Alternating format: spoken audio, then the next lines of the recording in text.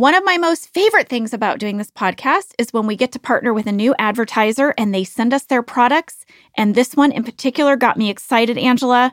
We got a whole box of 7th Generation products. I was so excited. Josh was so excited. 7th Generation wants you to know that human nature is messy, but nature can help us embrace it. 7th Generation laundry detergent lifts away tough stains with the power of bioenzymes. Yeah, and really good smelling bioenzymes, everyone. Yeah. That's the power of 7th Generation. Find laundry detergent and other laundry products at 7thgeneration.com.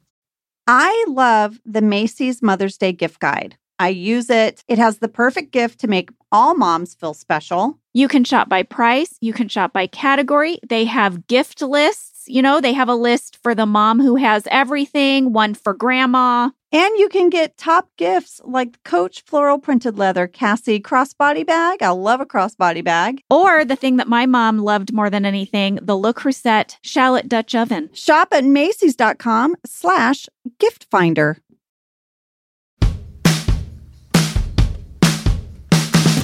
I'm Jenna Fisher. And I'm Angela Kinsey. We were on The Office together. And we're best friends. And now we're doing the Ultimate Office Rewatch podcast just for you. Each week, we will break down an episode of The Office and give exclusive behind-the-scenes stories that only 2 people who were there can tell you. We're the Office ladies.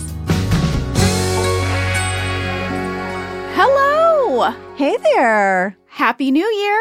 Happy New Year. Happy new guys.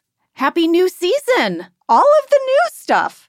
This is exciting. It is. Also, happy new projects to us. Yeah. We both have some exciting new projects. I have the Mean Girls movie. It's coming out on January 12th. I cannot wait to see it. I cannot wait to see it. I have not seen it yet, so I'm going to be seeing it in the theaters with everybody else. Angela, I had such a fun time making this movie. I have a small role. I play Ms. Heron. You know, the lead girl is Katie Heron. She was originally played by Lindsay Lohan in the first movie. In this movie, she's played by Angourie Rice. When I got the email about this movie, Tina Fey wrote me an email. If Tina Fey emailed me, I would print it out and probably, I don't know, I definitely put it in my journal. I about pooped my pants. First of all, I didn't know Tina had my email. Yeah. She has her ways, I guess. So I get this email from Tina Fey, and it's like, Jenna, we're doing a Mean Girls movie for a new generation, and I would love for you to play the role of Ms. Heron. And I'm thinking to myself, I've been a little bit out of the acting game for a while. We've been happily podcasting. I thought, why in the world would she even think of me for this part? I was so flattered. And then she said in her email, the person playing your daughter is Angourie Rice. And she's a fantastic actress. So I Google her, lady.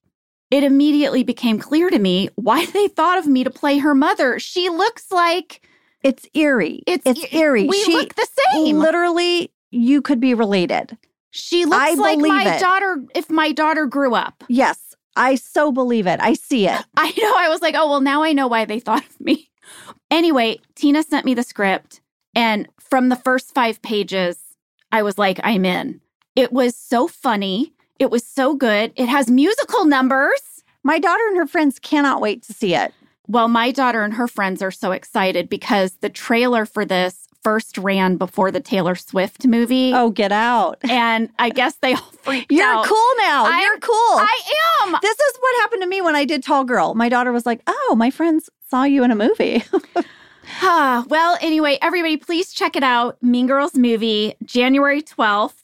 And Angela, you have some big deal news too. I do. I'm really excited. This is such a passion project for my husband and I. For those of you that have been listening to the podcast, you know my husband's an amazing baker and a cook. We have done a little YouTube series called Baking with Josh and Ange, but let's be honest, he bakes and I just taste everything. I'm a little bit of a hot mess in the kitchen, but I've learned so much with him, and the kitchen is really where our family came together. We're a blended family, and it's the heart of our home, and we're going to do a cookbook. It's so cool. It's all of our favorite family recipes, plus ones from our moms and our grandmothers, and little stories and photos, and I can't wait. I told Lee, and he said, "Oh, that is just perfect. That is so perfect." And then he said, "Does she realize she's writing another book?" Well, listen, Josh is doing all the recipes, and then I'm doing just like the little pops of stories, you know? Okay. I know. It's going to take 2 years. Who are we kidding? I'll be talking about this for a long time, but it is official. We're doing a cookbook. Yay! And then Office Ladies has really big news that we're not allowed to share yet. I was going to say, wait, we can't share that yet. I know, but what I'm are you so doing? excited at the end of the month. At the end of this month of January, something very, very big is happening. Yes. And it's awesome. And we can't wait for you to be a part of it. But we can't say anything yet, We lady. can't say anything yet. Okay. All right. Well, let's jump into this episode. It is New Guys. It is season 9, episode 1. Season 9. Let that sit in. I know. We're here. Sink in? Are you going to sit it in? I'm going to sit it in. Okay. I am not going to sink into any. I'm sitting in. Sit into Let that it. sit into it. Let that Anyway, you know what I'm saying. Okay. Mm-hmm. This was written by Greg Daniels, directed by Greg Daniels, and here is your summary. The Scranton branch underwent many changes over the summer. We're going to get updates. We have said goodbye to a few employees, and we're welcoming some new ones. Also in this episode, Andy returns from Outward Bound as a terrible person who bullies Nellie. He went to Outward Bound to become like a dickhead. I don't understand what happened. The worst advertising for Outward Bound I'm sorry, in the Outward history Bound. of advertising. Oh my gosh. Also, Angela needs to rehome her cat. Yes, Comstock. Mm-hmm. Jim is going to do some soul searching, and Dwight has found himself a new rival in Dwight Jr. Dwight Jr., who apparently is a slackline aficionado. Yeah, who knew? Who knew? Fast fact number 1, Greg Daniels is back. He's come home. That's right. Like I said before, this episode was both written by and directed by Greg. It is the first episode of The Office that he has written since Goodbye Michael in season 7. Yeah, so it's been a while. And he is also back as our showrunner. Yes. For the whole season. We were so excited. Greg gave an interview to Variety where he talked a little bit about his vision for this season. First of all, he said, we will not be telling the story of who is in the manager's chair. Who is manager is no longer a story. Thank the Lord. Mm-hmm. You know what? I was done with that. Me too. Not that anyone asked. I think we were all done with it. Yeah. Greg said instead he hoped to focus on big arcs in relationships. He also wanted to write stories where different characters were the lead of each episode, and you're going to really see that in season 9. Each of our characters is going to have a real nice ace story. Yeah. Greg also announced that all of the questions about who was behind the documentary would be answered this year. Dun, dun, dun. So something I think everyone should know is that when we started shooting this episode, we did not know that season 9 would be the last season of The Office. They did not tell us that until we were shooting Work Bus. We talked about this in our book, The Office BFFs. That would be the first book I've written to write a second book. Yeah, we didn't know yet. Yeah, but by the time this episode aired, we did know. So when it premiered, there was a lot of press about this being our last season. But at this point, what we knew was that Rainn had only signed up to do 13 episodes of season 9 because he and Paul Lieberstein were branching out and developing a spinoff of The Office called The Farm. Featuring Dwight. Yes, and this is why Paul stepped down as showrunner and Greg stepped back in. The idea was that Rainn Wilson would do a half season of The Office, and then The Farm would come out in January, and then Rainn would leave The Office, do The Farm, and the two shows would overlap. Another thing that we knew was that Ed Helms only signed up to do a half a year because he was going to leave in the middle to shoot The Hangover 3. So we knew we would have Ed for a few episodes at the beginning and then a few at the end. So the only sort of two, like, quote-unquote lead characters that were left were me and John. And John wanted to do one more full year, but it kind of seemed like after that, we weren't sure if he was going to be up for a season 10. And I wasn't really sure how Pam was going to stay on The Office without Jim. I was open to hearing options, but it did kind of seem like this was going to be Jim and Pam's last year altogether. Yes, at Dunder Mifflin. Yes.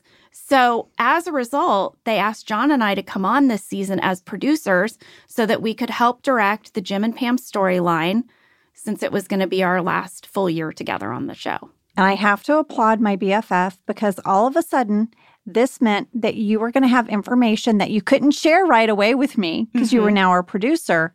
You were very professional.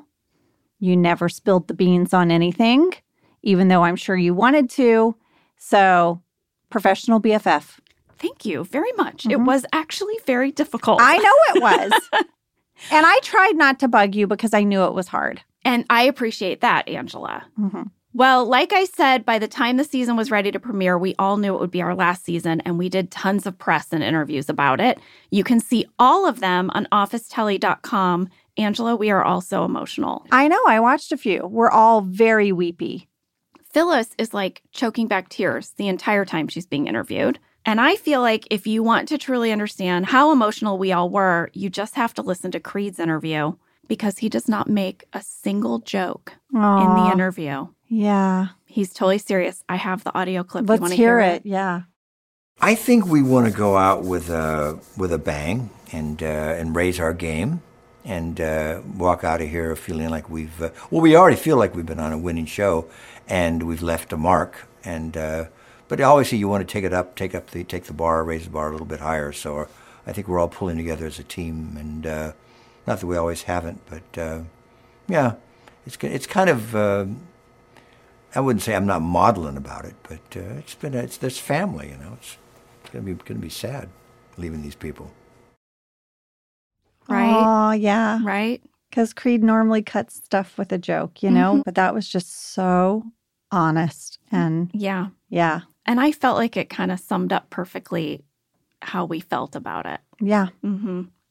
Are you ready for fast fact number 2? I am. I'm just like, oh my gosh, am I going to be weepy this whole last season 9? Maybe. Maybe. Okay. Well, fast fact number 2 is all about finding our new guys, Clark and Pete. Yes, or Plop and Dwight Jr., who could have been called Fart, but went another way. Went another way. Well, we got a lot of fan mail.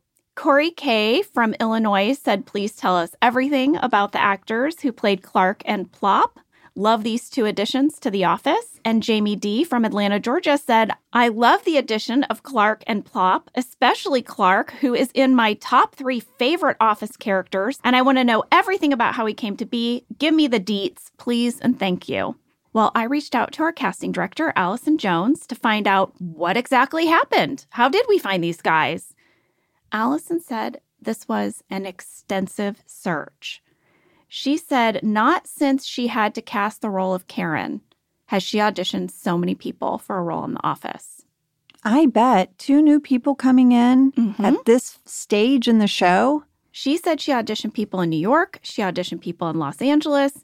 And one of the reasons that they searched so intensely to cast these 2 actors was because at this point, there was an idea that The Office would continue into season 10, even if some of the regular cast members moved on. The idea was that these 2 new people were going to move us into the next generation of The Office.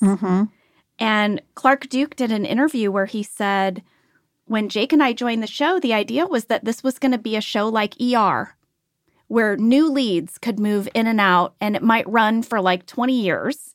So that was the vision. Allison wasn't just casting like guest stars or recurring characters. She was casting the next phase of The Office. The comedy ER. Yes. The 20 years in Dunder Mifflin, just rotating people through this paper company. That's right. The most successful small paper company. With a documentary that never ends. Never ends. Well, Allison knew Clark Duke, who was cast as Clark. He was cast first. He had done a show called Clark and Michael, starring himself and Michael Cera. He was also in Hot Tub Time Machine with Craig Robinson and Kick-Ass. He was sort of in that Judd Apatow comedy circle. Allison thinks that he did not even audition, that they offered him the role. So they got that done first. And I found an audio clip of Clark talking about joining the show. Would you like to hear it? Yes. I was really flattered when they approached me about it. I'm a big fan of the show and have been since it started, I guess, 9 years ago, and the British one before that. So I was very excited, thrilled to be a part of it. My character is also named Clark, which is convenient because it's easy to remember, on the call sheet too. Without giving it too much away, but there's really not like any big secrets. My guy is just sort of a new guy that works at the office. He's not like a secret agent or anything that's infiltrated the office. So there you go. Well, I have 2 things to share about Clark and Jake. Mm-hmm. So since you're talking about Clark, we got into this conversation one day on set because his last name is Duke and my mom's maiden name is Duke. And I was like, Clark, what if we're related? And so then we started trying to figure it out. And he talked to his mom and I talked to my mom. And we're like, my mom was like, well, we did have some family that moved around. And so we sort of joked that we were maybe distant cousins. But you never found out for sure? We never found out for sure. But I did start sending his family my Christmas card. Just in case. Just in case. And his mom would send me their Christmas card. That is the sweetest thing. I just love that. Well, let's move on to Jake Lacy now, who got the role of Pete. Allison said that they read a couple hundred people for the role of Pete. And eventually they settled on a handful of people. They flew Jake in from New York to meet with Greg. And Jake did not have a lot of TV credits when he got the role in The Office. He basically just killed it in his audition. That is how he got the role. By the way, not having a lot of TV credits with Greg doesn't mean anything. No. That was the wonderful thing about all of us getting cast on The Office. Yeah. He was like, I don't care about your experience. Are you great? Yeah. Done. You get the job. Jake did an interview at the start of the season where he said he had started watching The Office when he was in college, and he was a huge fan of the show. And I remember this, Angela. I remember talking about this. It made me feel very old on set. But here's the audio clip. Yeah, this was definitely my dream job. I think 3 months ago, if you had said, there's any show, you pick it, you can be on it, I would have said The Office. And I was just blown away when this opportunity came up, and then to get out here and test for it and think like, wow, it's getting close, and then to find out that I got it was thrilling, absolutely thrilling. I mean, yeah. They were so young. We were dinosaurs. I remember feeling very old around them. Me too. I loved them. I know. They were wonderful. And you know what? They were this really fun new energy. They were the new guys. They were. It was great having them around. Here's my little thing about Jake Lacy. I was walking down the hallway to the set. We had this sort of area behind the set we've talked about where hair and makeup was. And you would walk down this little corridor, and then all of a sudden, you were in the bullpen of Dunder Mifflin. And I'm walking down this corridor, and I hear this voice behind me talking to someone. And I thought, oh, Jenna's husband Lee is on set today. And I think I said Lee as I turned around. I think I was like, Lee? And it was Jake. I thought he sounded so similar to your husband. His voice is, the cadence, something about it is so similar that it would just throw me off. The first big conference room scenes we would have, I'd be like, I keep thinking Lee is here. That's so funny. I remember you telling me that, and I hear it. I can hear it. Well, we will have more stories about these guys, and obviously we're going to ask them to come on Office Ladies. Yes, Jake and Clark, you have to come on. Now, fast fact number 3 is a fan question from Elsa S. in Minnesota, who asked, this episode is the first time we see a big shift in Andy's personality that continues for the rest of season 9. Elsa, oh my gosh. Elsa, I have so many thoughts on this. I'm so glad you wrote in. Sorry, Jenna, I interrupted you. Go on. No. Elsa went on to say he has always had flaws, but generally been a likable guy until now. Do you have any insights into why the writers chose to make this change? Well, clearly from what you shared, he was going to be leaving the show. But my thought is, like, I imagine this writer's room meeting, which I know didn't happen, where they're like, how do we just burn Andy to the ground? Like, how do we make him so horrible? Well, I traded emails with Greg Daniels about this episode, and he said yes. They knew that Ed was going to be missing for a big chunk of episodes in the middle of the season, and they had to write toward that. They had to come up with a reason why he was going to disappear. So that kind of started from there, and they worked backwards. But in the writer's room, they talked about who is Andy. And Greg said he was originally a guy with anger management issues who put his fist through a wall. And over in Stamford, he had been introduced as kind of like an antagonistic, Dwight-like, annoying desk mate for Jim. And they wanted to bring back some of the old qualities of the character. They said they actually feel like the Andy we're seeing in season 9 is a truer extension of where Andy started than the softer character that we've been seeing for the last season. He said, you know, Andy wasn't designed to be the lead of a show. He was designed to be a flavor. And they wanted to bring that flavor back to the show. Greg also said that this version of Andy was more capable of foolishness. Foolishnessness. I don't know. That's ultimate foolishness. If you're foolishnessness, It's ultimate. it's ultimate.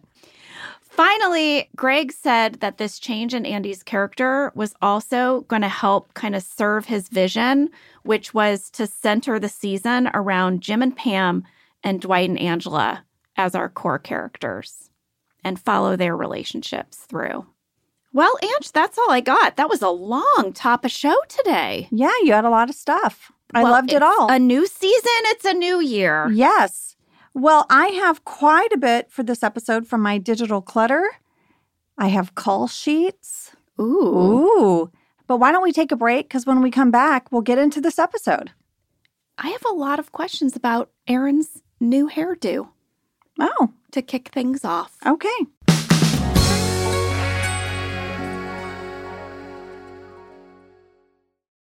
Listen to this, because this sounds amazing to me. Ready? Okay.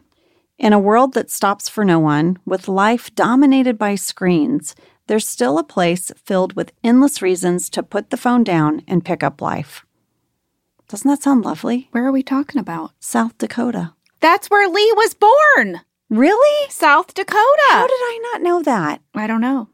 I didn't know he was born in South Dakota. He has family there. Well, South Dakota is a great place to vacation and adventure.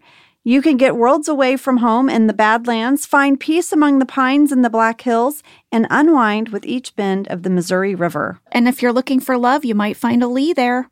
Oh my gosh. Made a good fella, South Dakota did.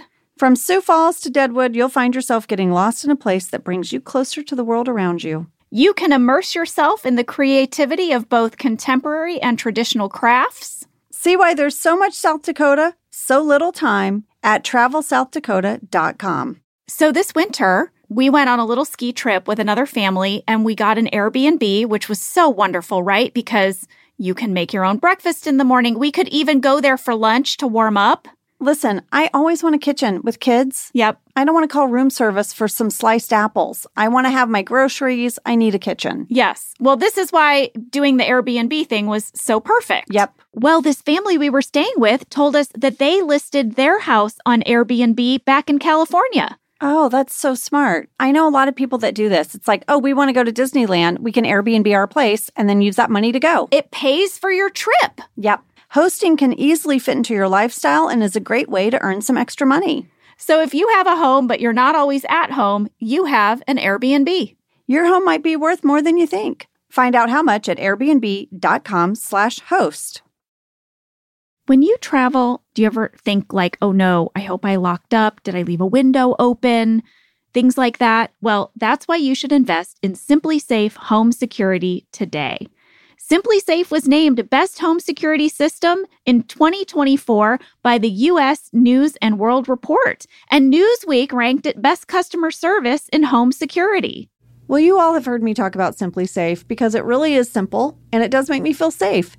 We went through the website and we picked exactly what we needed for our home. That's what I really like is you can customize what you need to fit your living space, you know? I love our SimpliSafe. SimpliSafe has given me and many of my listeners real peace of mind, and I want you to have it too. Get 20% off any new SimpliSafe system when you sign up for Fast Protect monitoring. Just visit simplisafe.com/officeladies. That's simplisafe.com/officeladies. There's no safe like SimpliSafe.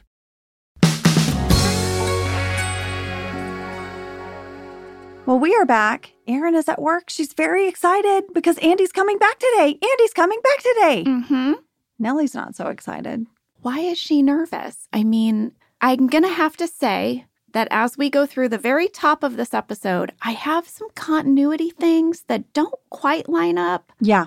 I'm going to bring them up. And the first one is, why is Nellie nervous about Andy's return if we don't know that he's a total jerk yet? Right. Did something happen we didn't see before he left? I might have a few things from the shooting draft that might help, but not really. There's just some continuity holes. Yeah. Well, I said I had a lot from my digital clutter, Mm-hmm. and I found a call sheet for this episode. It was originally called Workplace Bully. Yes. Yep. And I was trying to mom detective something. So I reached out to Steve Burgess and I said, can I have all of the call sheets for this episode? Here's what I was trying to mom detective, which then also just opened up a whole bunch of great stuff on the call sheets. But this is what it started with. I found an email that I sent to you this week titled Earthquake. And then when you opened the email, it said, in my trailer, did you feel that earthquake? And you wrote back, when? ? And then I never responded to you. Oh, okay. This is true mom detective already, right? It's like we have a thing and we don't know the answer. So I thought maybe it might have been somewhere in the call sheets. They would do that. Mm-hmm. They would put the weather. They might say there was an earthquake. So I looked through all the week's call sheets. There is no mention of an earthquake. For all I know, there was a big truck driving by my trailer. But I found some fun things to share.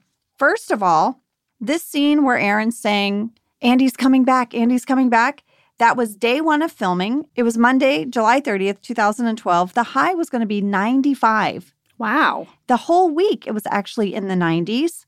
And there was a special note on the call sheet for this day that said, slackline rehearsals with Dwight, Clark, and Nellie will take place in the swing set area of the warehouse after lunch today. Oh. So this was their first day to practice slacklining. Their first day back to work after the summer break, and it's going to kick off with some slackline practice. And it's in the 90s. Wow. And then, Jenna, as I was looking over the call sheet, I saw this little thing that just made me smile. You'll remember it as soon as I say it. On the back of the call sheets, they would do a little blurb called Get to Know Your Cast and Crew. Mm-hmm. And basically, they would share fun little tidbits and feature one person a day. I loved them so much. I would look forward to them. So I thought I'd sprinkle a few of those in. But let's get to this episode. Well, I love that. We'll have little news breaks where you help us get to know our cast and crew. We'll have call sheet news breaks. Oh, this is, I hope, going to be a new element here for season 9. Oh, let's do it. Let's get all the call sheets. Yes. Well, next up, Erin is going to have a talking head where she explains that David Wallace sent Andy on an outward bound wilderness adventure. It's supposed to help with his confidence and his decisiveness. David Wallace's son also went. And I guess the counselor reported back that both David Wallace's son and Andy, quote, grew up big time. Big time. We got a fan question from Chloe S. in Baltimore, Maryland, who said, I am a full-time lead instructor, they're not called counselors, and trainer at the Outward Bound School in Baltimore. Chloe said this episode makes me laugh out loud every time. But Chloe would like you all to know that Outward Bound would never allow a grown man to join a teen course as a student, so this concept tickles me greatly. However, when Andy brings his instructors to work and calls them by their trail names, does the slack line, and mentions his, I thought about this place a lot while on solo, just brings me to tears laughing. Chloe said, there is so much I could say or add to this episode. Thank you all. Chloe, trail name, Bundles. Thank you, Bundles. Thank you, Bundles. I wonder what your trail name would be. Oh, I don't know. What's your trail name? Snacks. Snacks? Mine's Snacks. Do you get to pick your own name or does someone give it to you? No, I'm sure someone gives it to you. I bet that's the spirit of things. Chloe, how's it work? What are our trail names, Chloe? Well, Dwight is now going to arrive to work. This is so interesting to me that everyone is talking about their summer. Jenna, you and I had a sidebar conversation where we're like, I guess the documentary crew takes off for the summer. Every year they Every take year, off for the summer. It just happened to coincide with our hiatus as well. yeah. So Dwight says, you know what? During his summer, he created a new energy drink made from beet runoff. It's so good. It's bright blue. Mm-hmm. It looks like the blue raspberry Gatorade to me. And he said he also got some disappointing medical news. Yeah. Before we get to that, I just want you to know I thought about making some kind of beet runoff drink for us today because I did make beet vodka. But you didn't. I didn't because I looked it up and I don't think you can drink it. And in fact, the only thing I found that you can do with beet runoff, someone can correct me if I'm wrong, is I found that they're using it as an alternative to road salt. It's true. Like in bad weather? I guess for years, engineers have been trying to find alternatives to road salt, which can cause less damage to the environment and to our infrastructure. It's very bad for concrete. So they've started using this type of beet juice runoff. Yeah, it doesn't sound like you should put it in your body then, right? Well, it says that it's capable of causing a disruption in ice crystals, much like salt. You know, the article was very interesting. I'll put a link to it. But there was a comment section, and there was a comment that made me laugh out loud. Cindy wrote in to say, one other downside to using beet juice is the odor. In my town of Lexington, Massachusetts, it smells like dead fish after it's applied. Oh. So, you know, I guess there are some uses for beet juice runoff. Okay. Yeah. I don't think you should be drinking it. Well, if the next scene is any indication if you should be drinking it, I think it's going to be another no. We flash back to the hospital waiting room. Dwight and Angela are there. Yeah. They're waiting for news from the doctor. Angela's put her hair in a ponytail. Oh, fan catch from Jenna F. in Los Angeles, California. Wait, I know a Jenna F. in Los Angeles. Well, Jenna had some questions about how Angela's hair is suddenly in a ponytail. And how long have they been there? And why do we have a blanket? I don't know. But the doctor's going to come out and break the news that Dwight is not the father. Yeah. And then Dwight is going to vomit his beet energy drink all over Angela. All over. Fan catch from Jenna F. in Los Angeles, California. Jenna wrote in a lot for this episode. Yes, she did. Dwight says he started making his beet runoff juice over the summer. So how did he vomit it all over Angela at the hospital, which was before the summer? Yes, this was not explained in the shooting draft. And now, Angela, fan question from Valeria in Italy. Obviously, I need to know how Angela and Rain shot the vomit scene. I can clearly see that some of the stuff went into Angela's mouth. Okay, I have all the details. First of all, the reason I have a ponytail is because they were worried this stuff was going to get in my hair and we wouldn't be able to reset as quickly. Okay. Right? So that would mean washing my hair, blow drying my hair, flat ironing my hair. You can't do that in between takes. So that's why the ponytail.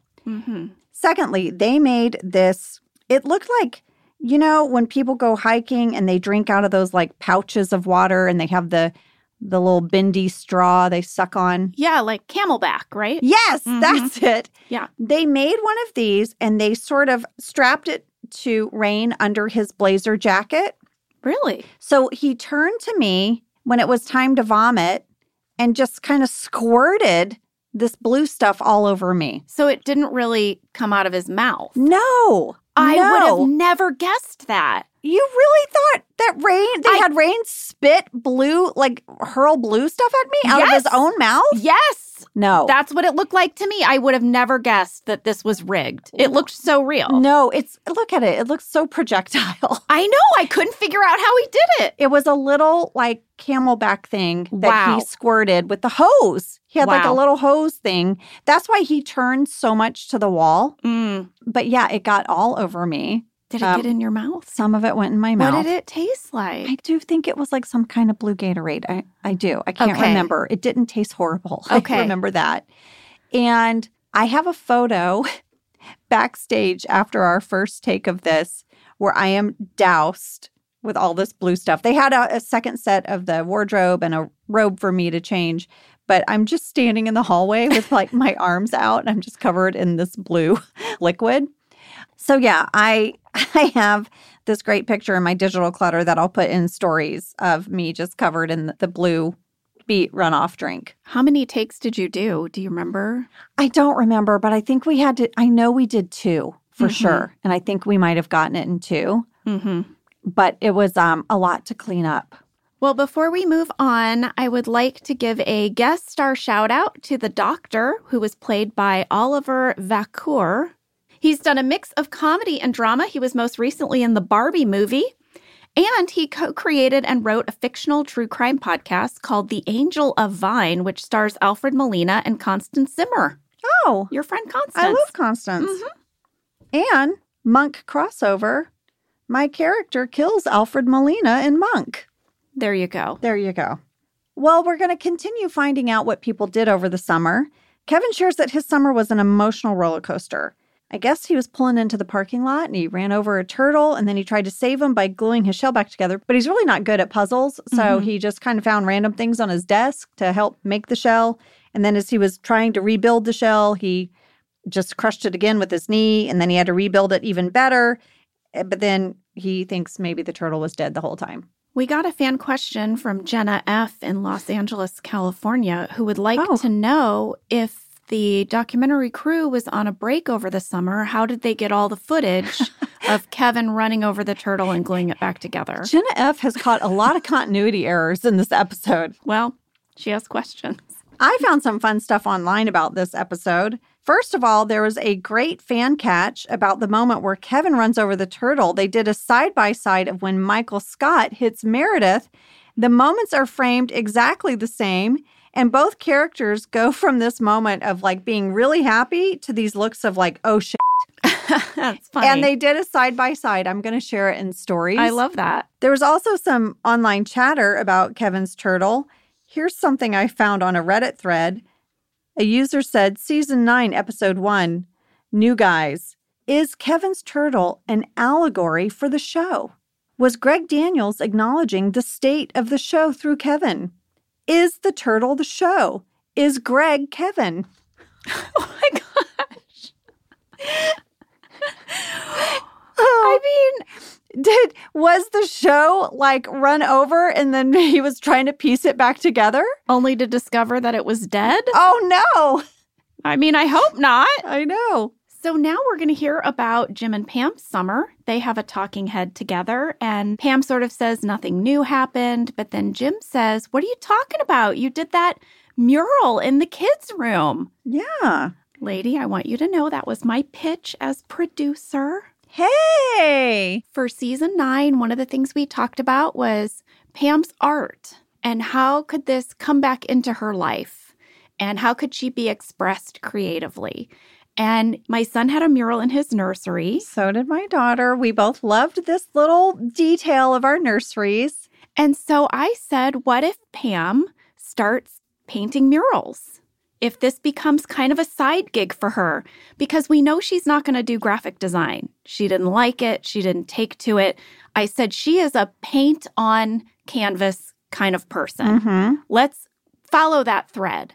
So we're starting with this mural in Philip's room. I love that. Mm-hmm. And now Pam is going to gush on Jim a little bit. She says, you know what? Jim's friend is starting a sports marketing company, and it was based on an idea that Jim had back in college. Yeah, and he says he wanted Jim to be part of the company, but, you know, it's happening in Philly, and that didn't really work for their family. But still, how cool, right? Yeah, and Jim says, I mean, he'll probably make $1 billion off my idea. Ha ha ha. Mm-hmm. Planting the seeds. Yes. Well, this was John's pitch. When we were sitting down with Greg talking about season 9, we wanted to talk about what is going to come between Jim and Pam that is not another person. Right. What is going to test their relationship? And John pitched, what if Jim finally has an opportunity outside of Dunder Mifflin, but taking that opportunity is going to cause tension between him and Pam. And that is how we got that storyline. I mean, I thought it was a really great storyline. Yeah, it already made me mad in this episode. We'll get to it. Next up, Toby's going to share some things that happened over the summer. Kelly is gone. Her fiance, Ravi. Fiance. Oh, yeah, fiance. That's big info. Her fiance, Ravi, got a job as a pediatrics professor at Miami University. I looked it up. It is a real university in Ohio. It's a public research university, was founded in 1809, making it the second oldest university in Ohio and the 10th oldest public university in the United States. Well, we got a fan question from Kay Elizabeth in Oxford, Ohio, who is a graduate of Miami University and was also very familiar with the confusion between Miami University and University of Miami. Yeah. Kelly is also confused. Yes, she believes she's going to Florida. She walks through the office throwing coats at everyone. I remember this. I do too. I remember after she threw me the coat, I thought, oh, I'm going to use it to cover my legs in the next scene because it was freezing. You're like, I'm going to keep this. Well, it was, in the 90s outside, so they crank the air on the inside. Kay Elizabeth went on to say, quote, my fellow Redhawks are all too familiar with the fact that Miami University was an established school before Florida was even a state. Yeah. And often get Florida-related questions from non-Ohioans. Toby is then going to share that Ryan quit shortly after Kelly left and moved to Ohio for, quote, unrelated reasons. Then we see Ryan at a bus stop with his luggage and trash bags full of clothes. He says, based on market research, southern western Ohio is the Silicon Prairie, a.k.a. the next Silicon Valley. Fan deep dive from Elliot K. in southwest Ohio, who says, I cannot wait for you to address the opening when Ryan leaves the office suddenly to follow Kelly. Of course, Ryan needs an excuse to not just be following a girl, so he claims that he's leaving for southwest Ohio because it is the next Silicon Valley, which he calls the Silicon Prairie. But this opening grates on me like nails on a chalkboard every time for two reasons. Do you want to hear why Elliot is so annoyed? Elliot, I would love nothing more. Elliot is annoyed because southwest Ohio is hundreds of miles away from the nearest prairie. But more importantly, Elliot is annoyed because southwest Ohio was the original Silicon Valley. Oh, So this stings, Elliot. It does. Elliot says, have you ever flown on a plane, started a car, bought something requiring a cash register, opened a can of pop, used an ice tray, eaten a Cheez-It? Because all of these things and many more were invented in Dayton, Ohio. Daytonians are a proud people, so will you please do what you can to set the record straight? P.S. Don't let North Carolina fool you. Ohio invented flight. Wow, Elliot. Yeah. Hot to trot. Sure is. That's a lot of impressive things that were created in Dayton. Should we go to Dayton? I bet there's a museum about it. I bet there's a factory. Oh, there's got to be a factory or two. For the Cheez-It, maybe? The Cheez-It factory? Is Come it on, in Ohio? Elliot, tell us which factory to go to in Dayton. Thank you for sending in that deep dive. We're happy to set the record straight. Yes. Next up, Jim and Pam are going to say, well, that's our summer. And they're going to start to take off their mic packs. This was huge. This is part of Greg's plan to start really showing the documentary crew, right? And we're going to hear the voice of the documentarian. Dave Rogers. Yes, our editor and sometimes director. Pam says something we've all been thinking. She says, don't you guys have all the footage you need? It's just a paper company. Yes, and the documentarian says, well, we're actually kind of following you guys. I think meaning all of you guys in your lives. And Pam sort of says, well, listen, you can follow us, but I don't think anything interesting is going to happen to us for a long, long time. We're in a routine, a life routine called working kids. Oh, push in on Jim's face. Right? Oh, Lord. This was another one of the pitches that we came up with over the summer, which was that Pam is happy and content and Jim starts to get a little restless, which I think is a very relatable, very real thing in a marriage. I think it is. The show is going to start. Erin is still very excited, telling everyone Andy's coming back. And we got a fan mail flurry about her new curly hair. She's standing at the window and the sunlight is coming in and you can very clearly see that her hair has bumped up to a much brighter red color. Yeah. It's curly Ann M. from Florida said, holy moly, Erin's wavy hair is awesome. Tally M. from Canada said, this new curled style looks amazing. And Jasmine B. from Southern Manitoba said, Erin's hair evolution is similar to Pam's. Was this intentional? The color change from brunette to red is similar to Pam's. Her hairstyle is mirroring that of Pam's when she started styling it with heat. Were they trying to keep the comfort and familiarity of Pam at reception via Erin's hair? Guess what? What? I have no answers. I don't know. Wait a mom detective. Well, you know what? I think she had some time away from Andy. Maybe she's trying to find herself a little. You know, that's what we said when Pam changed her hair. Usually when women change their hair, they're going through something. Just word to the wise. Well, our 2 new employees enter the bullpen. They ask where they can throw away coffee filters. They get a lot of Stanley and Phyllis sass. They really do. Just right away. Toby has a talking head where he says the new guys back in the annex are in their 20s and he gets along really great with them. They all play video games on their computers, although it looks like Toby's really bad at it. Yeah. They're just 3 single guys getting into trouble. Well, there are 2 delicious candy bag alts for this Toby talking head. Ooh. They were in the shooting draft. I want to share them with you. Here's one. Toby would have said, there's 2 new guys back here with me going through Kelly's old complaints. They're in their 20s and we really get along. Maybe that's been my problem. I was born in the wrong generation.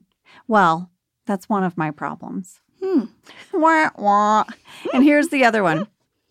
There are 2 new guys in the annex with me now. Young guys in their 20s. I don't have a lot of friends, so it's nice to finally have 2 best friends. Oh, Toby. Toby. Stop breaking my heart, Oh, bud. come on. Ugh.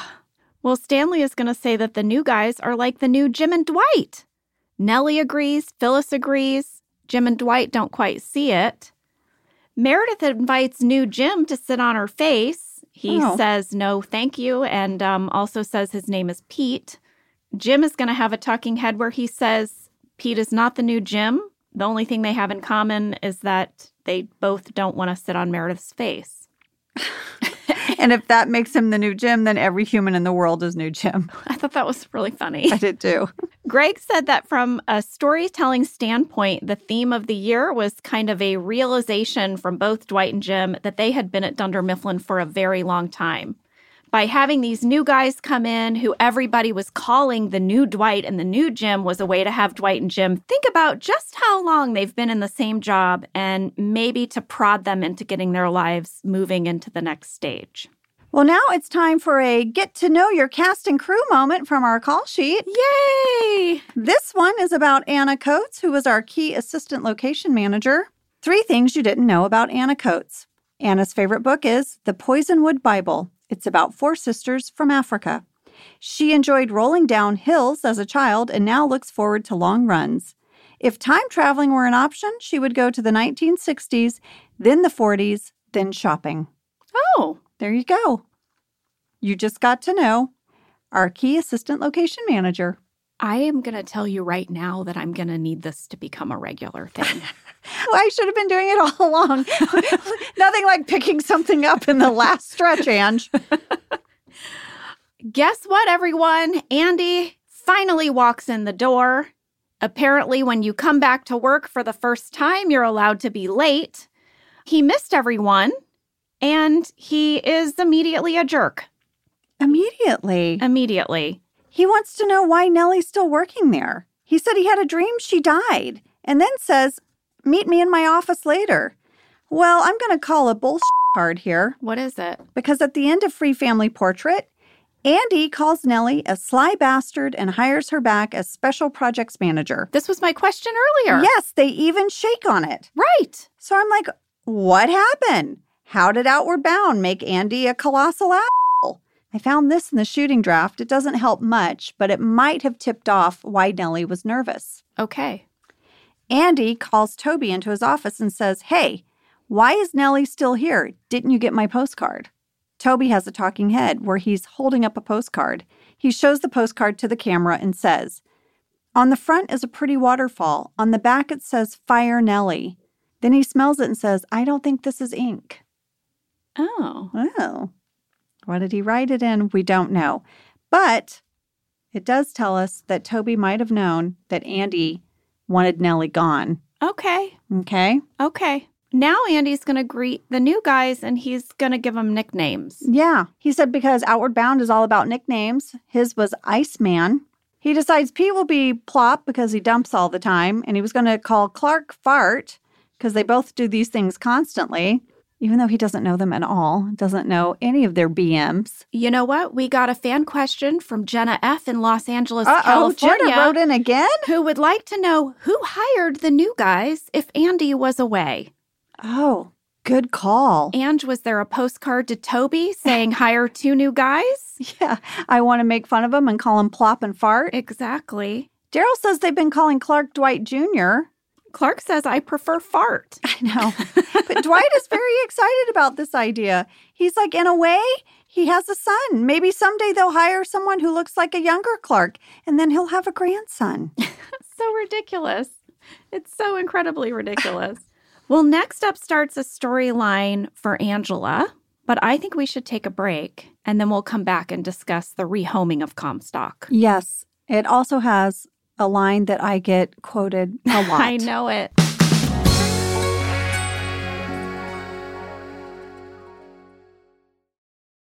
Jenna, I think you know this.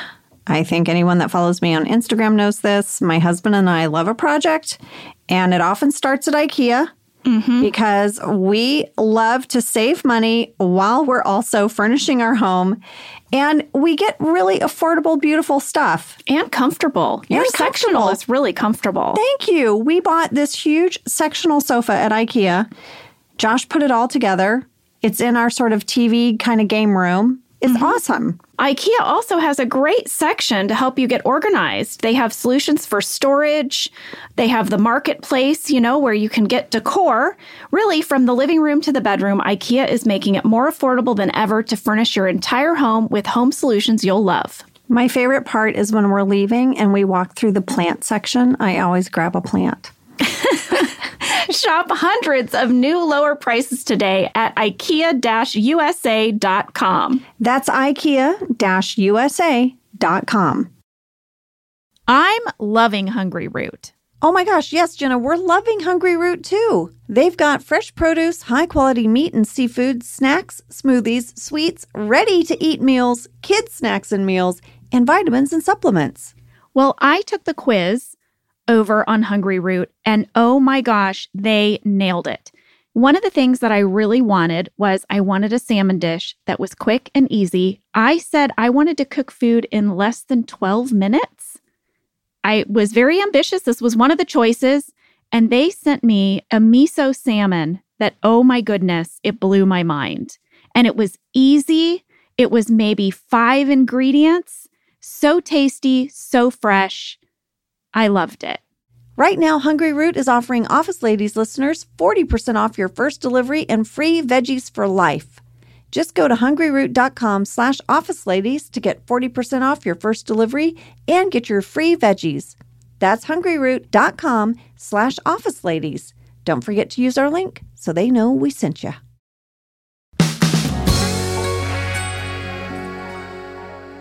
Well, we're back, and we're over in accounting. Angela's sharing that she has to put up one of her cats for adoption. Kevin wonders which one and starts listing them. This is how it read in the shooting draft. Kevin, the one who uses the doorbell, or the one with the Mexican hat, or the one with the rain galoshes, or the one you let go around naked? Yes. Angela says, no, the one with the long hair and the denim pants. Comstock. Mm-hmm. She shows Kevin and Oscar photos of Comstock, and this is what the shooting draft said. There's a video of a long-haired cat in little jeans sitting on a motorcycle and sitting on a pillow being hugged by the senator as the song Nobody Does It Better plays. The videos of Comstock were some of the first scenes that we filmed on day 2 of filming this episode, which was July 31st. And there were some additional notes on the call sheet for this day. Here's one. There will be a large working crane in the main parking lot. Please see attached memo regarding where to park across the street. Second announcement. A slackline rehearsal will take place for Dwight and Clark in the swing set area of the warehouse. More slackline rehearsal. Second slackline rehearsal for those guys. Kevin is now going to offer to take Comstock, but Angela quickly rejects this because of, hello, the turtle. Okay. Hey, Kevin is enormously proud of what he did for that turtle. She says, Oscar, will you take him? And he says, no, I'm a dog person. And here those of you who know all of Angela Martin's famous lines, is one of my famous lines. If you pray enough, you can change yourself into a cat person. Mm-hmm. And Oscar says, those guys always turn back, Angela. I know. It's so funny. And we got a fan question from Ellen C. in Scotland who said, I have a theory that Angela got her cat Comstock when she was dating Andy. And that maybe it was Andy who named the cat. Because I noticed that in season 5, episode 6, when Andy is getting annoyed with Dwight for applying to Cornell, Dwight references Comstock Hall, which is a building at Cornell. Could that be the story behind Comstock the cat's name? Ellen, I saw a few comments like this. I think it's really a great catch. I mean, I like to think that Andy got her this cat, but I think she is also worried about Philip's allergies. Yep. I like to think that everyone Angela ever dated got her a cat. She has Comstock. She has Garbage. Yeah. We are now in Andy's office. He's getting off the phone with David Wallace. Toby enters, and Andy is going to ask him why Nellie is still there. And Toby says, you know what? He can only fire her for cause. So Andy has decided that he's going to try to make something up to get her fired. Yeah, but Toby says, well, now we can't fire her because you told me that it's going to be made up. And now I know. Yeah. And Andy's like, well, forget I said that. And Toby says, I can't forget because I went to the Weintraub Memory Academy. Yes. Not real. I looked it up. Not real. I looked it up. Toby says, I sat next to Beverly Brooke, who ate a Greek salad for lunch. And Andy goes, ugh, I now understand why Michael hated you so much. Dwight is now going to approach Clark in the break room. This line made me laugh so hard. Which one? There's so many. But when Dwight invites him to a Slayer concert that's 10 months away, it's like, who does that? It made me very curious, though. I was like, what is invitation etiquette? I went to emilypost.com. Here's what they say for a few different types of gatherings. Anniversary party, 3 to 6 weeks. Notice? Notice. Okay. Holiday dinner, 2 weeks to 2 months. Okay. Formal dinner, 3 to 6 weeks. Graduation party, 3 weeks, notice. Lunch or tea, a few days to 2 weeks. They did not have any tips for how long in advance you invite someone to a concert, but I did find a Reddit thread inspired by this episode that said around 3 months. Well, listen, if you want to go see a Taylor Swift concert, you might need to talk about it 10 months in advance. A okay? year in advance? Yes. So sometimes I think it depends on who's playing. Yeah. Well, Clark is going to tell Dwight he'll be busy in 10 months. Yeah, he's pretty sure he's busy that night. Yeah. So Dwight's going to pivot. He's like, dude, what's up with you? Like, let's talk farming. Yeah, are you a fruit guy or a root guy? And Clark said, is this some sort of code for gay stuff? Because, I mean, I'm totally fine with it, but I'm into the ladies. Spoken like a true root man. And then Clark says, hey, if you're ever swamped, maybe I could take some of your sales calls. Oh, no. Now Dwight is done. You're not my son anymore. I'm over you. It's done. It's a quick turn. Oh, yeah. Dwight is going to go warn Jim. I think the new guys are trying to take our jobs. Yeah. And so Jim immediately decides to mess with him and says, oh, yeah, that must be what Pete was talking about at the sales meeting yesterday. Dwight's like, what sales meeting? What are you talking about? Yeah, I guess Clark ended the meeting with karate. Apparently, he's above a black belt. Oh, lady. The scene was longer. It was. And Dwight keeps coming back and reporting to Jim about it. And I need to play a clip because there's a Star Wars reference. Psst. Clark just told me that he never studied karate. Why would he lie to me? I don't know. I thought you guys really had a good father-son thing going. Kind of like Luke and Darth Vader. No. Idiot. Luke and Darth Vader are enemies. What? Yeah? Darth Vader tried to attach a hand on Luke's arm. No, he cut it off. What Star Wars are you watching? Luke is trying to destroy Darth Vader. Well, Angela, as you know, I understood that entire scene. I understood why it is funny. I chuckled along with it because we revealed in our Monday mailbag episode that ran back in December that I watched Star Wars. She watched Star Wars and didn't tell me. So if you want to hear it and you want to hear Angela's reaction, go back and listen. My reaction and Sam's. We couldn't believe it. Angela now addresses the bullpen. She has a flyer for Comstock, and she shares that he needs a home, and she'll be conducting 20-minute interviews for anyone interested. Phil Shea made those flyers. I even kept one in my trailer for a long time. Oh. Yeah, I had it hanging in my trailer for so long. I'm going to try to find it. It's probably in one of my bins. Why did I keep these things? I'm like such a little rat packer. I'm like, I'll put it in my scrapbook. But anyway, Angela goes over her criteria for her candidates in true Angela fashion. And she tells Pam she really needs to wow her, but she's still in the running. Yeah. Pam is like, I never entered this contest. Well, time to turn on the charm. Next up, Andy has called Nellie into his office. And this scene is really going to make the original title of this episode make sense because there's going to be a lot of workplace bullying. Yeah. He says he doesn't like to throw around the B word, but he's going to be a huge bitch to her. Yeah. God, Andy. I know. He doesn't stop there. He's now set up in the parking lot a slack line to teach focus and discipline, and in some cases, humiliation. Yeah. He's gathered everyone down in the parking lot, and he says, we're going to walk across it. And if you make it, you're going to feel awesome. But if you Toby out, you're going to feel like a real Nellie. Yeah. He's also brought along a couple of the instructors from his Outward Bound trip, Rafe and Feather. Yeah. So this scene would have continued. I was in the script looking up some descriptions of the stunts, and I came across this little nugget. You know, Andy is referring to these guys by their Outward Bound names, and they are going to refer to Andy as Iceman. Right. And then Rafe is going to explain to camera we called him Iceman because he always complained about his canteen water being warm. That's how Andy got his nickname. Not because he was really tough and could be out there freezing and be fine. While Rafe and Feather are helping set up, Jim is going to find out that he has nothing in common with Plop. Yeah, he really tries to bond with him, but there's nothing. He lists a bunch of things, and there's nothing. Nope. We had a fan question from David H. in Preston, England, who wanted to know who plays Feather, the tightrope guy. He's not listed on IMDb. Well, David, it was Cody Gilbert, and he is a professional stunt person. The character of Rafe was played by Jeff B. First up on the slack line, Andy's going to make Nellie go. He says, take off your heels, get up there. She says, no, I'd rather keep them on. I'm very insecure about my feet. So she gets up on the slack line in high heels. Yeah. And we don't even know if she can do it because Andy immediately pushes her off face down. Yes.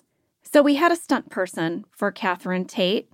Catherine's stunt person was Jennifer Cobb, but Catherine still had to try and get up on that slack line with the high heels. Before we cut to the fall, that was really her in high heels getting up on that slack line. It was bonkers.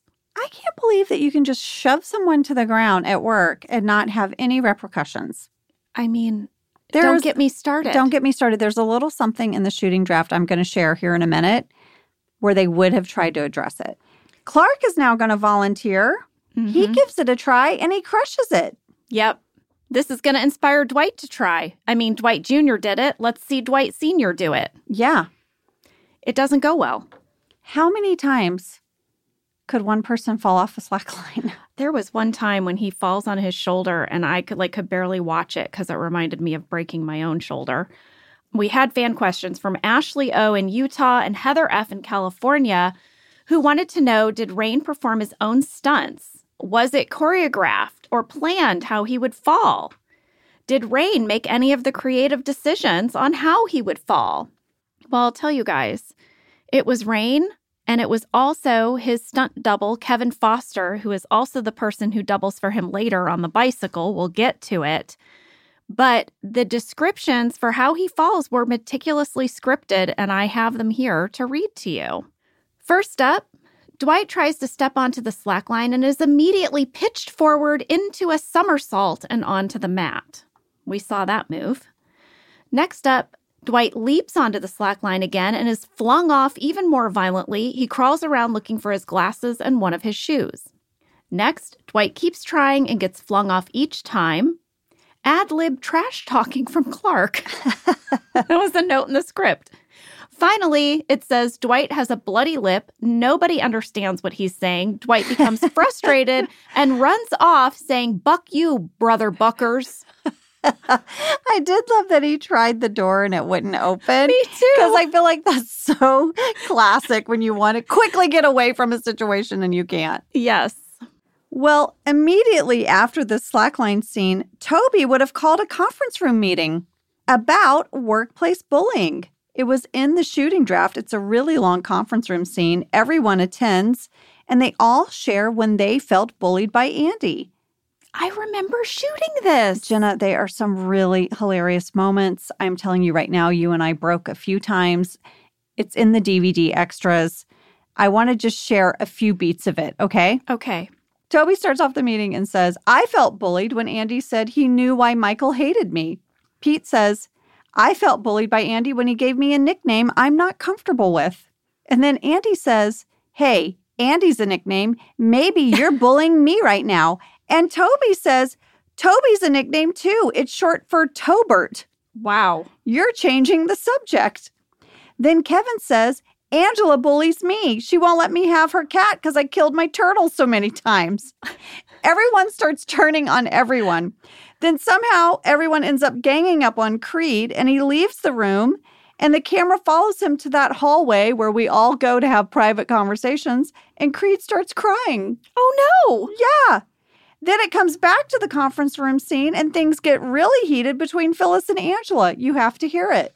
"And how can I be a bully? I'm a sweetie pie." You're a bitch. Oh, God. Oh, my gosh. Angela calls Phyllis a bitch, and then Stanley goes, "Oh, no." And Stanley has brought an extra crossword and passes it to Jim. And then Jim leans over to Pam and goes, "Well, I guess I'm not even the new Jim. Now I'm the new Stanley." And then Pam goes, "Well, if you become the new Creed, I'll divorce you." Right as Creed is coming back in. And then he starts tearing up again. Oh, my gosh. I am remembering this now as you describe it. It was a huge, epic conference room scene. Well, instead, this episode goes to the warehouse where Dwight is deconstructing a bicycle. I'll have you know that this was also meticulously described in the script. There was a whole paragraph describing how he takes this bicycle apart. And it just delighted me because it's very Greg Daniels. I bet Greg literally met with so many people and they had to have precise drawings and sketches and the physics of it and how it worked. Angela, he made sketches. I'm Steve sure he Burgess did. sent them to me. When we get up on the roof, the whole thing, he sketched it out. And this is the mad scientist part of Greg's brain. Yes. And I think Greg would think he could really do this stunt. He Yes. just needs a counterweight. That's Yes, all. Sure. Just grab a printer and duct tape it to the bottom of the bicycle. No problem. Yeah. But first, I do believe that Greg would ask someone to sit on the bar. I do. We got ahead of ourselves. As you know, Dwight is going to call Pam up onto the roof and reveal what he's doing in the warehouse. And he explains that he is going to ride a bicycle, I guess, from the top of the building to a phone pole. And he wants Pam to be his counterweight, and she refuses. It's the whole thing. Well, I'll have you know, on the call sheet for this day, we filmed on August 1st, which is a Wednesday. And the comments on the call sheet were that temperatures were going to exceed 85 degrees. Please stay hydrated. Avoid the sun whenever possible. See the safety bulletin posted by the medic for more information. And that stunt rehearsals and tests for Thursday's aerial work would begin when the company moves to the alley mid-afternoon. I see. Yeah. Stunt rehearsals. This was a huge stunt. Well, meanwhile, Angela is interviewing Pete, who doesn't want Comstock, yet is going through an extensive interview about his goals in life. Yeah, she says, "Why do you want this cat?" He says, "I don't want it." She says, "How would you support the cat? What are your ambitions?" Pete says, "I want to start my own business. I want to be a millionaire. Lots of things. Travel. Make the world a better place. Earn an MBA at night."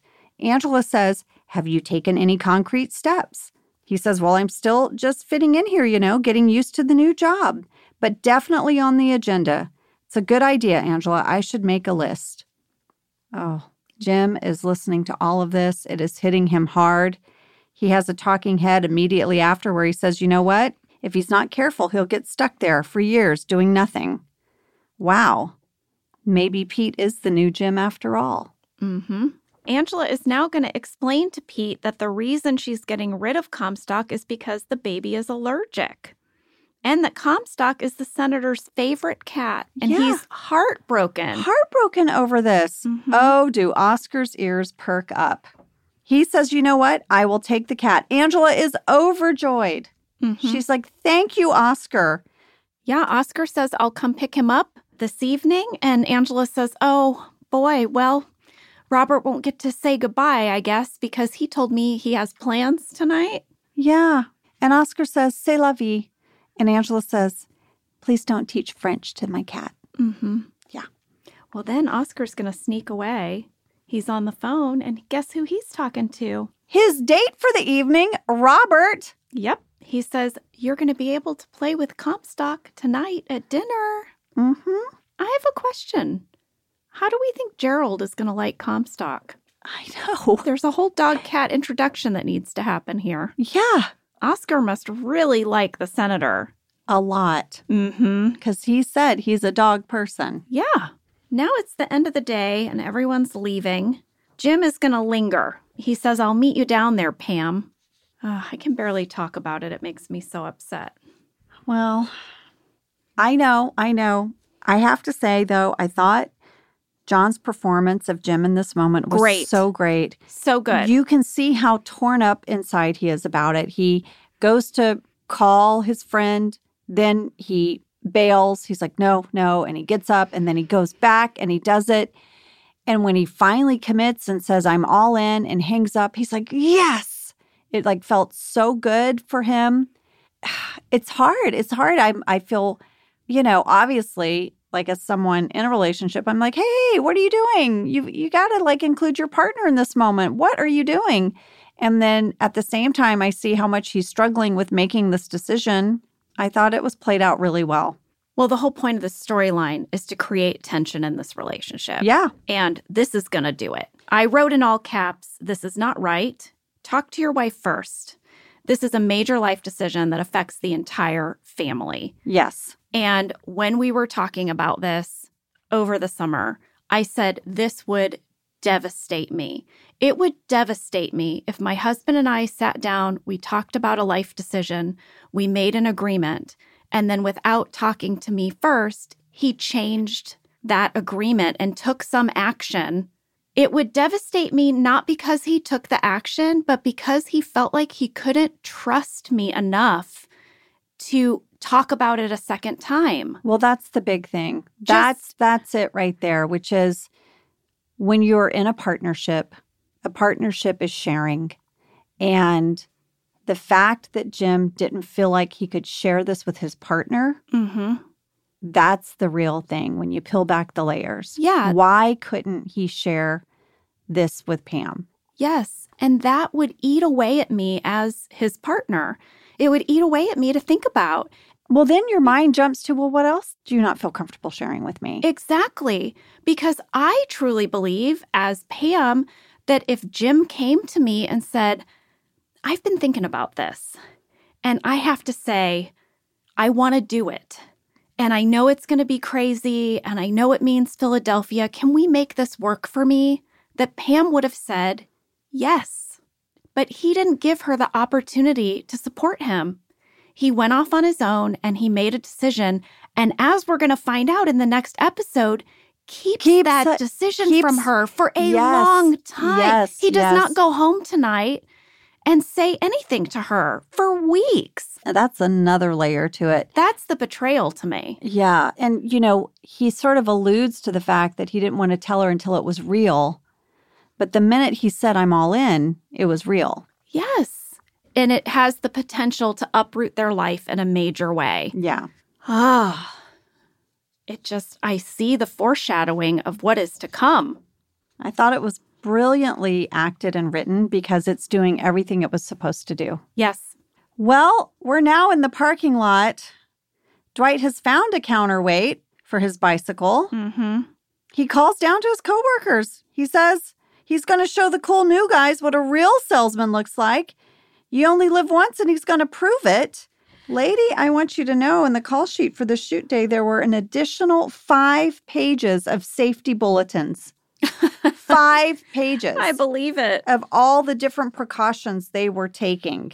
Well, Dwight is going to ride the bike along the wire, but when he gets midway, it tips over. He is dangling from the handlebars and has to be rescued by the fire department. We got a fan question from Juan R. in Duluth, Georgia, who said, "Tell us everything about Rain's cycling stunt in this episode." Well, of course, I reached out to Steve Burgess. He's the best. And he said, "Oh, there's a lot to say about this stunt." He said they started with the rough concept drawings that Greg did. Greg drew it all out, how he imagined it in his head. They brought in Al and Brent Jones, the stunt coordinators, and started discussing how to make it a reality. They brought in Pat Romano to do all the rigging. Steve said we had to put in our own telephone pole. We could not use the real one for safety and legal reasons. Well, yeah. So we had to put a second telephone pole up. Let's not tie this to something that has electricity. That's right. We also had to put the giant crane that you mentioned in the parking lot in order to get the wire across the roof. He said that the ends of the wire were attached to huge grade walls, which are like bulldozers, because that would really keep it strong, right?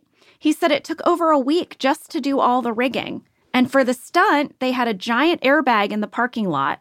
And I remember it. I remember it too. It's also in the call sheet. There were multiple pages just describing this airbag. Steve sent us pictures. We'll put it in stories. Steve also mentioned that it was really windy that day. Oh, Lord. And it was actually hard to ride the bike on the wire because of the wind. And so he said we did 3 takes of the stunt, but it worked. I remember standing in the parking lot looking up at the stunt guy. All of us there. I was convinced terrified. I was going to see a death that day. I'm going to be honest with you. I was terrified. It was the most stressful thing. I don't know how anyone works on action movies where they do all of these crazy stunts. It was so terrifying. So terrifying. Steve Burgess says the shot of Rain hanging from the bike is actually Rain. However, what they did was they built a scaffold under the bike. So Rain was actually just about 8 or 10 inches above the scaffold. I remember that too, and that was still scary. I have photos of that as well. Oy. We also had to hire a stunt fireman to carry Rain's stunt double down the fire truck ladder. It is not easy to carry someone down a ladder like that. It was described in the shooting draft that the fireman carried Dwight down like a bride. I like that description. And Steve Burgess said there were many, many, many safety meetings about this, and it even had to include the NBC safety guy. There were a lot of people who had to sign off on this stunt before we did it. Well, this episode is going to end with Nellie at her desk. She is surrounded by big recycling bins, and people are tossing their trash towards her. She's getting hit by the trash. I hated this. I didn't buy it. I didn't think that other people would participate. Same. I didn't think that Phyllis or Stanley would do this. Agree. We get that Andy has a beef with her. I don't think anyone else cares. I'm with you. Andy says he's passionate about 2 things, recycling and revenge. Now Nellie's in the conference room doing a talking head, but there's still trash coming at her. She's trying to be positive. She goes, that's a fluke. Well, I don't think we should end on that note. Let's end on an upbeat note, which is one last get to know your cast and crew from My the call new favorite sheet. segment. This one is about Joseph, who was part of our security team. Oh, I remember Joseph. Yes, things you did not know about Joseph Wang. Joseph knows Chinese, Taiwanese, and English. His favorite books are the Harry Potter books. The prettiest place he has ever been is Paris. His favorite superhero is Speedy Gonzales. His first encounter with the TV film business was security, of course. And he was once a sports agent and has 3 tattoos. I love this. And we ran into Joseph because he now does security for the Kelly Clarkson Show. We were so excited. We took pictures. We hugged. Office family forever. Aw, well, guys, that was New Guys. A big thank you to Greg Daniels and to Steve Burgess for your contributions to this episode. I think we're off to a good start. I'm excited for this season. Next up is Roy's wedding. Chore Wheel. Chore Wheel. And I'm sorry, Roy plays the piano now? Oh, excuse me? It's so delicious. See you next week. See you then.